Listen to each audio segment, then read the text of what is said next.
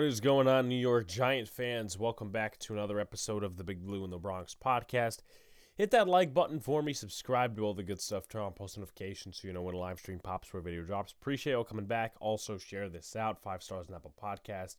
Once again, folks, we thank you for getting us to the 1.7K mark. We're about halfway to the 1.8K mark, which we may or may not hit at the end of the year, but we thank you guys, and we also hope you guys had a Merry Christmas, whatever else you celebrate, because there's a lot of things out there that I'm not knowledgeable of in terms of what people celebrate. But happy holidays, folks. Hope you had a good Christmas and all that. So the New York Giants lost another game to the Philadelphia Eagles. Now this one was closer than anticipated, but still a lot of flaws in this game, which points to, well, the Giants are a 5-10 football team. And, yeah, both sides of the ball showed that. I think both sides of the ball were somewhat gifted in a couple of different aspects, right? That the Eagles didn't play up to par. They put up 33 points, but they didn't play up to par at all because there was a couple of missed throws by Jalen Hurts, a couple of missed plays on defense. It feels like the Eagles should have blown us out, and they didn't. And that's where you as a team, you as a fan, go out there and be like, they gave us a shit ton of opportunities, and we missed a lot of them. That's how you feel after this game. You feel the moral victory of, okay, they didn't blow us out, but at the same time you feel, we should have won this game. We really should have, but... like, comment, subscribe to all the good stuff. We'll go into team stats, offense, defense, special teams, and then some stuff at the end regarding the quarterback position. So, team stats. Actually, you know what? No, let's go to the regular stats like we always do. Tyrod Taylor, who came in the second half, 7 of 16, 133 yards, a touchdown, and a pick. 9 of 16, Tommy DeVito, 55 yards, 24-38, Jalen Hurts, 301 yards, 1 touchdown, and an INT. The rushing game, Saquon Barkley, 23 carries, 80 yards, and a touchdown, 3.5 yards per carry. Tyrod Taylor had 2 carries for 21 yards, 1 15-yard run. Tommy DeVito had a carry for 5 yards. Philadelphia rushing game, DeAndre Swift, 20 carries, 92 yards, and a touchdown, 4.6 yards per carry. Kenneth Gainwell, 6 carries, 41 yards, 6.8 yards per carry. Jalen Hurts, 8 carries, 34 yards, 4.3 yards per carry, and a touchdown. Boston Scott had 1 carry for 3 yards. Surprisingly, he didn't get his red zone opportunity to score a touchdown on us. So the streak is over. I think it was like 11 games or something or whatever. It goes back to like 2019. Maybe 2018. Who knows? The New York receiving game, Darius Slayton was the leader in that one. 3 receptions, 90 yards, and a touchdown. Had a long 69-yard pass play. Daniel Bellinger, 4 catches, 43 yards. And Darren Waller, 2 catches, 32 yards. Wan'Dale Robinson had 3 catches for 16 yards, and then the running backs got action as well. Receiving game for the Philadelphia Eagles, 6 receptions, 80 yards for A.J. Brown. Devonta Smith, 4 catches, 79 yards, 1 touchdown. Dallas Goedert, probably the most impactful the game as an Eagle this year, 7 catches, 71 yards. Kenneth Gainwell, 3 catches, 38 yards, and a couple more from Julio Jones, Grant Calcaterra, and Britton Covey. You look at the fumbles, Gunnar Olszewski fumbled but recovered his. Boston Scott fumbled and lost his. Isaiah Simmons recovered that one. Jalen Hurts recovered his own fumble. Britton Covey recovered his own fumble. And Kenneth Gainwell, I guess one of them went out of bounds in terms of that. You look at the Giants' defensive side of the football. Bobby Okereke and Xavier McKinney led the pack in tackles with 10. McKinney had half a sack. Jihad Ward had a half a sack. Tackles for loss. You had 1 from Jihad Ward, 1 from Dane Belton, 1 from A'Shawn Robinson, and you also had 1 from Azeez Ojulari. Your pass deflections came from Bobby Okereke, almost an interception. You have 1 from Isaiah Simmons, almost an interception. You also have 2 from Adoree Jackson and 1 from A'Shawn Robinson, which makes up 5 tackles for loss, and then QB hits, 1 from McKinney, 1 from Jihad Ward, and 1 from Kayvon Thibodeau. So 3 quarterback hits, 1 sack, 5 pass deflections, 6 tackles for a loss. You look at Philadelphia defensively, Shaquille Leonard, Shaq Leonard, 7 tackles, a sack, 2 tackles for loss, and a quarterback hit. Then you move down the order. They only had 1 sack, just like we did. Hassan Riddick, 1 tackle for a loss. Obviously, aforementioned, Leonard had 2. Then you also have Milton Williams, who had a tackle for a loss. That's 4 tackles for a loss. 2 pass deflections, 1 by Ringo, 1 by Bradbury. And then 6 quarterback hits, 4 by Hassan Riddick, 1 by Fletcher Cox, and 1 by Shaquille Leonard. The interceptions, 1 for Kaylee Ringo, that was in the end zone at the end of the game. And Adoree Jackson, 1 interception, 76 yards, and a touchdown. That was the pick 6, of course. Team stats, split in half on first downs. The Eagles at 28, 14 for the New York Giants. 16 passing first downs for the Eagles, 7 for the Giants. 12 rushing first downs for the Eagles, and 6 for the Giants. 1 first down from penalties for the New York Football Giants. The Eagles were pretty solid on third, 8 of 15. The Giants were not, 4 of 14. Giants were 3 for 5 on fourth. The Eagles were 2 for 2. Total plays, 59 for the Giants, 74 for the Eagles. 292 total yards for the Giants, 465 for the Eagles. 11 total drives for the Eagles, 10 for the Giants. 4.9 yards per play for the Giants and 6.3 for the Eagles. Then you look at the red zone, 1 for 1, the Giants, 2 for 5, the Eagles. They had 9 penalties for 65 yards. That's where I talked about the mistakes coming in. And 3 penalties for 13 yards for the New York Football Giants. They had 2 turnovers, 1 fumble, 1 interception. The Giants had an interception thrown. And the Eagles 34-38 on the time possession mark, 25-22 for the New York Football Giants. So let's talk about the offense, and let's start with the quarterback. Tommy DeVito didn't look good in this game. I thought he was a little mentally off. I thought some of his decisions were not good. And it's not like, okay, he threw into like bad coverage or something like that. Just not taking the opportunities, man. Not taking the opportunities was the name of the game for the Giants, especially at the quarterback position.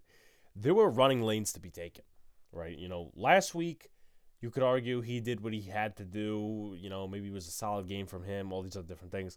I think this was honestly one of his worst games he's put on tape as a quarterback other than the Dallas game, because you just didn't see the aggressiveness from Tommy DeVito. You didn't. There were plays where he would run out of the pocket, run towards the sideline instead of running forward. And it's not like, he had defenders all over him in front of him. No, that was not the case. He had running lanes in front of him. Like, at least get the 2-3 yards and get out of bounds and live on the next down. No, he threw it away or he threw it to the sideline, all that other stuff. So that was one of my biggest issues, like running towards the sideline, not taking the running lanes. I mean, unless Brian Dable said, take less hits running, then I don't really understand that philosophy of just not being aggressive, especially against a rival. And missing throws. I thought there were a couple plays where he did miss throws. Like Slayton was open, I think, particularly on one. Wandale may have been open on another. It's just there wasn't a shit ton of pressure from the Eagles' side consistently to say, okay, well, the quarterback was impacted by the pressure.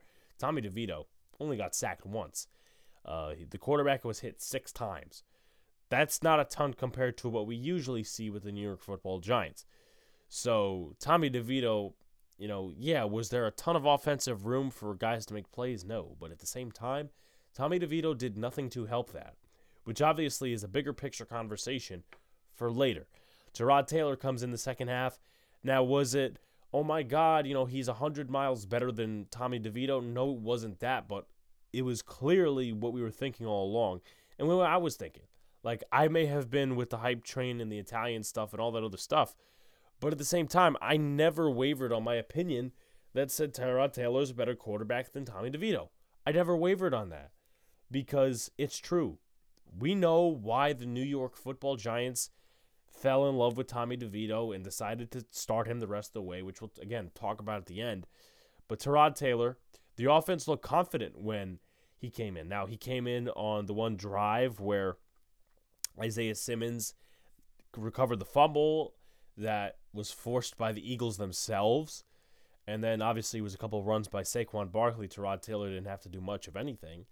But the offense just looked a little bit more stable. And the Giants were moving down the field a little bit more. Now, 4th downs, we could talk about that. Play calls, we could talk about that. But, I mean, the offense just looked a little bit more stable and looked a little bit more confident with Tyrod Taylor as the quarterback rather than Tommy DeVito. And this, again, wasn't the DeVito you weren't seeing against Green Bay. It wasn't the DeVito you may have seen a little bit against the Patriots. You're really going off the defense for some of these other games. But, man, oh, man, it's just like not a lot of aggressiveness from Tommy DeVito. And I want to talk about the play calls because they were questionable. Now, the offensive line, talk about them for like 20 seconds or a little bit more. They were not good in run blocking. Like, there were certain plays where Saquon got 5 yards on a carry or 7 yards on a carry, and then there would be like 1 or 2 yards per carry for Saquon on some runs. And his longest was 12. So you take 12 away from 80, that's what, 68. Divide that by 22, and you're down to 3 yards per carry. So one run really makes a difference. It's not like consistent runs of 12 yards. It wasn't. Trust me. You watch the game, you know. And I get it, the Eagles are a good run defense, but at the same time, this is kind of where we talk about trench warfare with our rivals. Not having the dogs on the offensive line, not having the dogs on the defensive line. That's what it really comes down to. And pass blocking, it wasn't bad. I mean, 6 quarterback hits. I know I shouldn't be bragging about that, but that's kind of a moral victory compared to some of these other games we've seen against Dallas and, you know, Tommy DeVito taking like 7 sacks against this team or whatnot. They only gave up 1 sack, and that was by the linebacker. That wasn't even by a defensive end. Like some of these other guys that we see.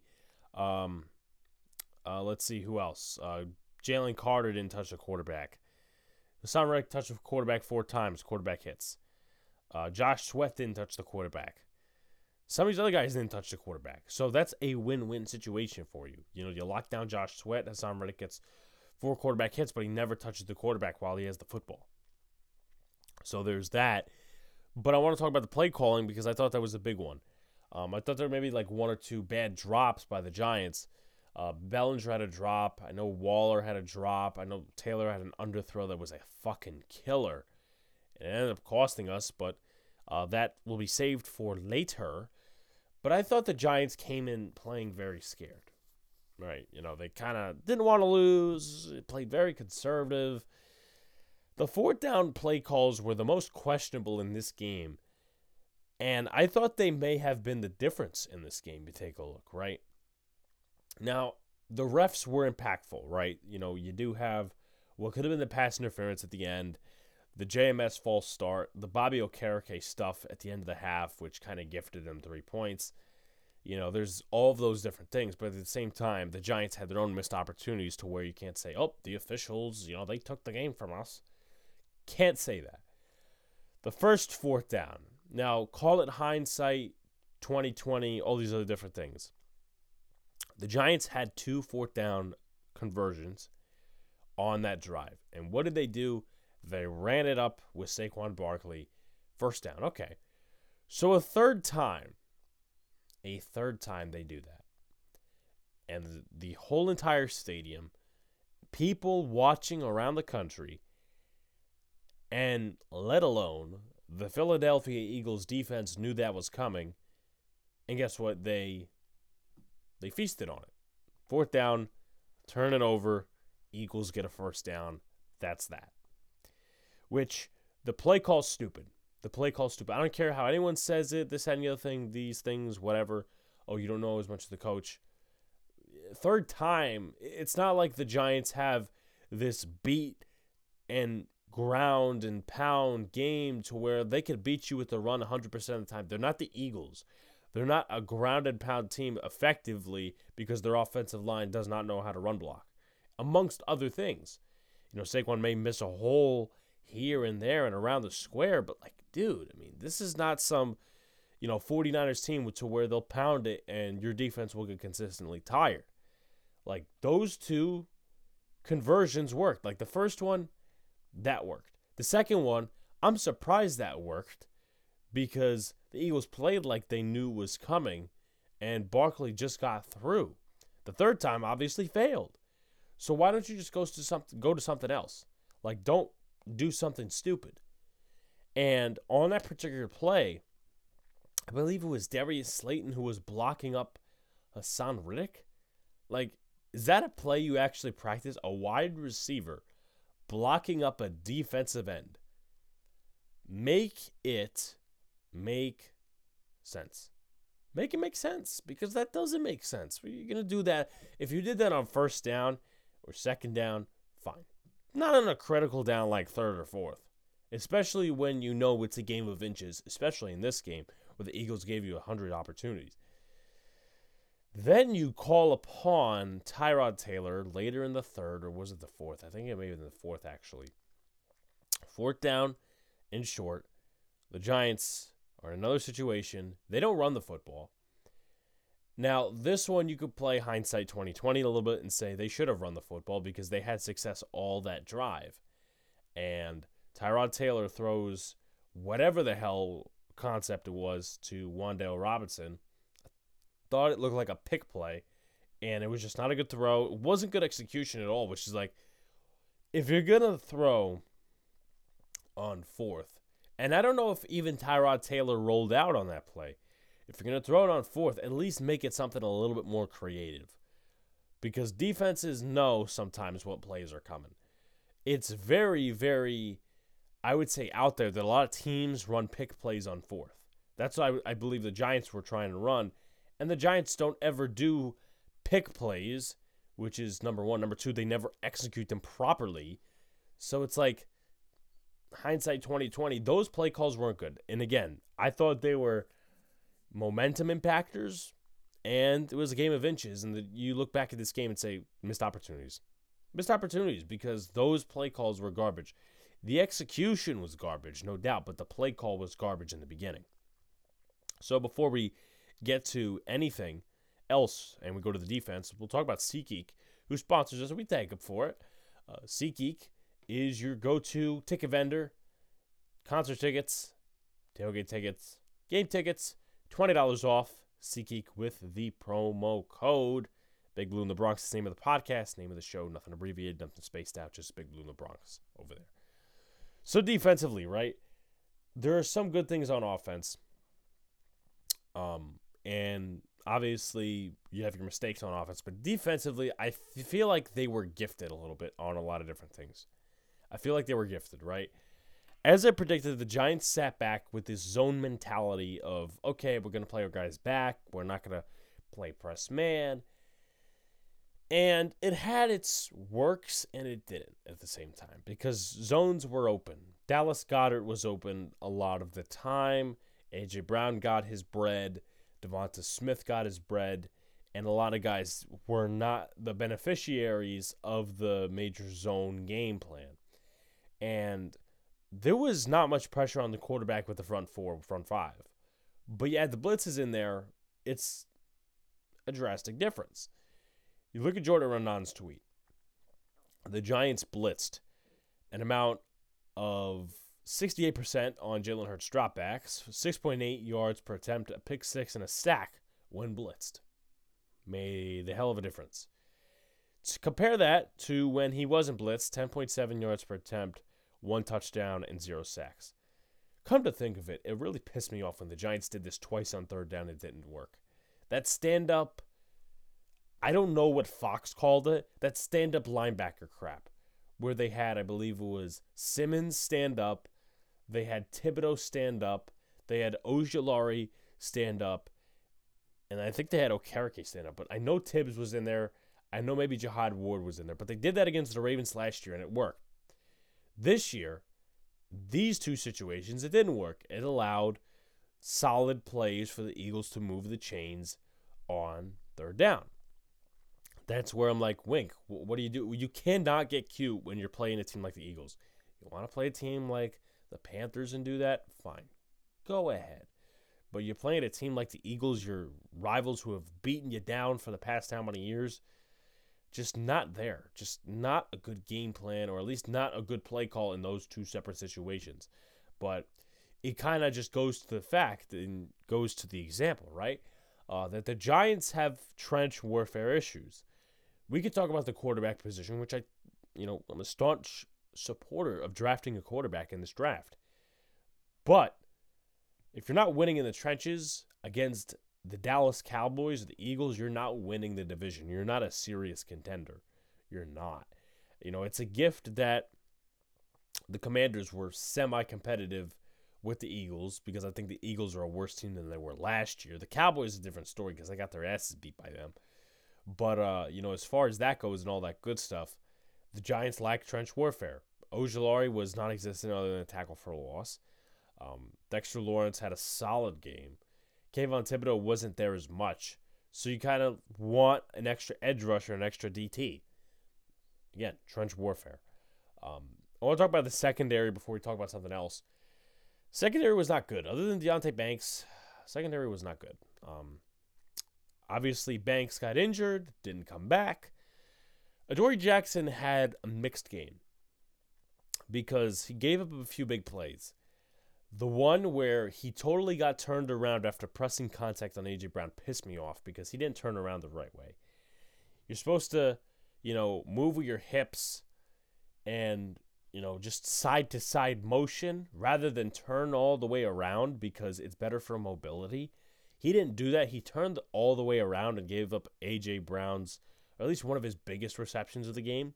And he also couldn't bring down A.J. Brown on a third down attempt in the red zone, which, kind of goes to tell you that missed tackles were a pretty big thing in this game. We'll talk about that in just a second. But I'll give him credit for the pick six and a pass breakup, but other than that, just not a good game from Adoree Jackson. And he's kind of working his way out. And I know he said he wants to come back, and of course the Giants will be the evaluators of that. But, no, not a good game from Adoree Jackson at all. You go to the slot corner, which I believe is going to be one of the lesser issues of this team, my personal opinion. But it's still a big issue because you have two guys who can't do one of each. You have Darnay Holmes, who they started playing later in the game. He's not good in man coverage. He's not as physically skilled, in my opinion, as Cordell Flott, but he's got the IQ. Plays zone coverage. Go to Cordell Flott, athletically gifted, less penalties, can't play in zone coverage, but can play man coverage. And to me, sometimes you would rather take the guy who could play in zone coverage because they have an understanding for coverages. Not that man isn't skilled, but zone coverage takes a little bit more of IQ and understanding. Cordell Flott had multiple plays this game and also last week to where he could not understand zone coverage, also against Green Bay. This is a recurring issue with Cordell Flott, and he plays good man-to-man. And I'm a guy that, loves man-to-man coverage, loves blitzing, right? But at points in the game, at points on your defense, you have to understand and you have to play zone coverage. At points in the game, you can't just stick to man 100% because the defense will know your game plan. You have to change it up a little bit. And if Cordell Flott can't understand the simple concepts of zone or even just the other concepts that Wink Martindale's throwing out there, you're looking at a new slot corner next year. Because Darnay Holmes is a free agent, and it's not even whether, Flott can play on the outside or in the slot. He plays well in both positions when it's man coverage. When it's zone coverage, he cannot play. So you either look at Nick McLeod or you bring in another guy via free agency, which might be your move. And then I thought the tackling was piss poor. Micah McFadden had another bad game. Again, you really don't like to see that, especially against a rival. The guys in the front office and the coaching staff, they look at they look at these things. And I'm not going to say they're going to replace Micah McFadden or all these different things. No, Micah McFadden is a good linebacker. He's a good linebacker too. But for other players, it matters if you show up in the big games against your rivals or not. That's what the Giants front office, the Giants coaching staff looks at. And that's why I talk about trench warfare. Because the offensive line guys that didn't show up, they will be out of here next year. Same thing with the defensive line guys. But that's as far as the defense goes. Sit back zone mentality, a couple of bad play calls, poor game from the secondary, poor game in terms of tackling. Bobby O had a decent game. So now let's move into special teams. Special teams, obviously, good and bad. Good and bad, right? Jamie Gillen Not good. Now, not his fault either, but not good. And sometimes you will say, okay, if they go on the field they play, then they're accountable for their actions. Jamie Gillen obviously, to my knowledge, didn't speak to the media after the game, but not like he was super obligated to. Well, he kind of was obligated to, but I guess nobody came to him. Gillen wasn't great this game because of his groin injury, but Thomas McGahee said he was fine. Let's look at his punts during the day. 41 yards, I believe, was his longest punt. So you got that, right? His next punt was 31 yards to the Eagles 36 from the NYG 33. That's not good. You look at the next punt, 37-yard line, 41 yards to the 22-yard line of the Eagles. Not terrible. You would like it a little bit more in depth. The next punt, Jamie Gillen punts 44 yards to Philadelphia 6. That's the best punt of the day, and that's the last punt. So he wasn't too effective. Now, did the Giants lose the game because of it? No. But those little things you need to shore up on. If he is injured, first of all, I get it, right? The Giants may have this mentality of just push it through the next 3 games and whatever. But it could be a situation where they push Jamie Gillen too hard with his groin injury that, boom, they bring in a guy like Joseph Charlton or Matt Hack or any of these other guys who are willing to get a punting job. Maybe even a Matt Ioriza if they want. I'm not bringing up that as, oh my God, we got to get Matt Ioriza. I'm just bringing it up as a possible guy they bring in, you know. But this guy's been very good for the Giants this year. I was very down on him bringing him back. Jamie Gillen has been good for the Giants this year. But Thomas McGahee, to say he's fine is completely false. And I think that's an area that Brian Dable needs to take over. Is to say, hey, listen, you know, I get it, Thomas. You want him to punt and all that stuff, but we got to bring a guy in. You know, that goes to, honestly, the theme of the Giants mishandling injuries this year. Daniel Jones, Andrew Thomas, Evan Neal, Graham Gano. It's a recurring theme, and you really don't want to see that. So I wouldn't be surprised, ladies and gents, if Jamie Gillen goes on a season-ending IR this week, or the Giants signed up under the practice squad and they make Gillen inactive. So there's that. Let's talk about the final thing. I talked about this on Twitter, and let's get into it. This game at quarterback was a hindsight look for a lot of people. It was a wake-up call for others, however you want to talk about it. So, Tommy DeVito came in. Obviously, when he came in, Tyrod got hurt with the ribs injury, went on IR. DeVito starts the next few games, going against teams like the Patriots, the Raiders as the backup to Daniel Jones, the Cowboys, the Commanders, right? He gets that 4-game stretch. I mean, the Raiders was really not starting, but he does play in the game. He wins 2 games before the bye. Everybody's feeling decent. Everybody's feeling a little bit more than decent, actually. Everybody's feeling great. They're feeling the Tommy Cutlets thing, and it didn't really hit its peak yet, right? The bye week comes, and Brian Dable says Tommy DeVito gives us the best chance to win, despite Tyrod Taylor being healthy. Now, Taylor did express some displeasure, but he's like, I'm for the team. Again, I'm paraphrasing. But Tyrod was being a very good sport about it. And you go against the Packers, that's kind of where DeVito mania kind of peaked. And that's where it was the biggest and will ever be the biggest. The tailgate in the parking lot, Sean Stellato looking like fucking Junior Soprano, all these other different things, people coming with the Tommy Cutlet shirts. And you go into the next game, you kind of learn that Tommy DeVito can't do magical things. Like, he can't put magical things on a shitty situation. In some cases, he even falters under pressure. And he doesn't take the opportunities and plays scared. My personal observation. You go into this game, and that's kind of a reminder, a bigger reminder, rather than what you saw against the Saints. And a little bit of what you saw in some of these other games. So then they put in Tyrod in the second half, and he plays better. which in that situation that if he plays better, you kind of have to kick yourself. If you're Brian Dable, you have to kick yourself, and you have to think the media is going to come after me. The fans might come after me. All these other different cats will question my decision to start DeVito over Tyrod. What was the reason, you ask? And I said this, recapping the Packers game. What was the reason they started DeVito over Tyrod? It was nothing about him being the best chance to win, because that's just completely false. Tyrod was the best chance to win.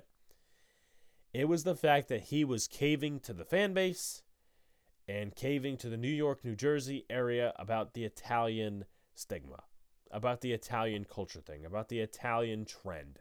Tommy Cutlets. It was great for a few weeks, but it didn't really mean anything in the future.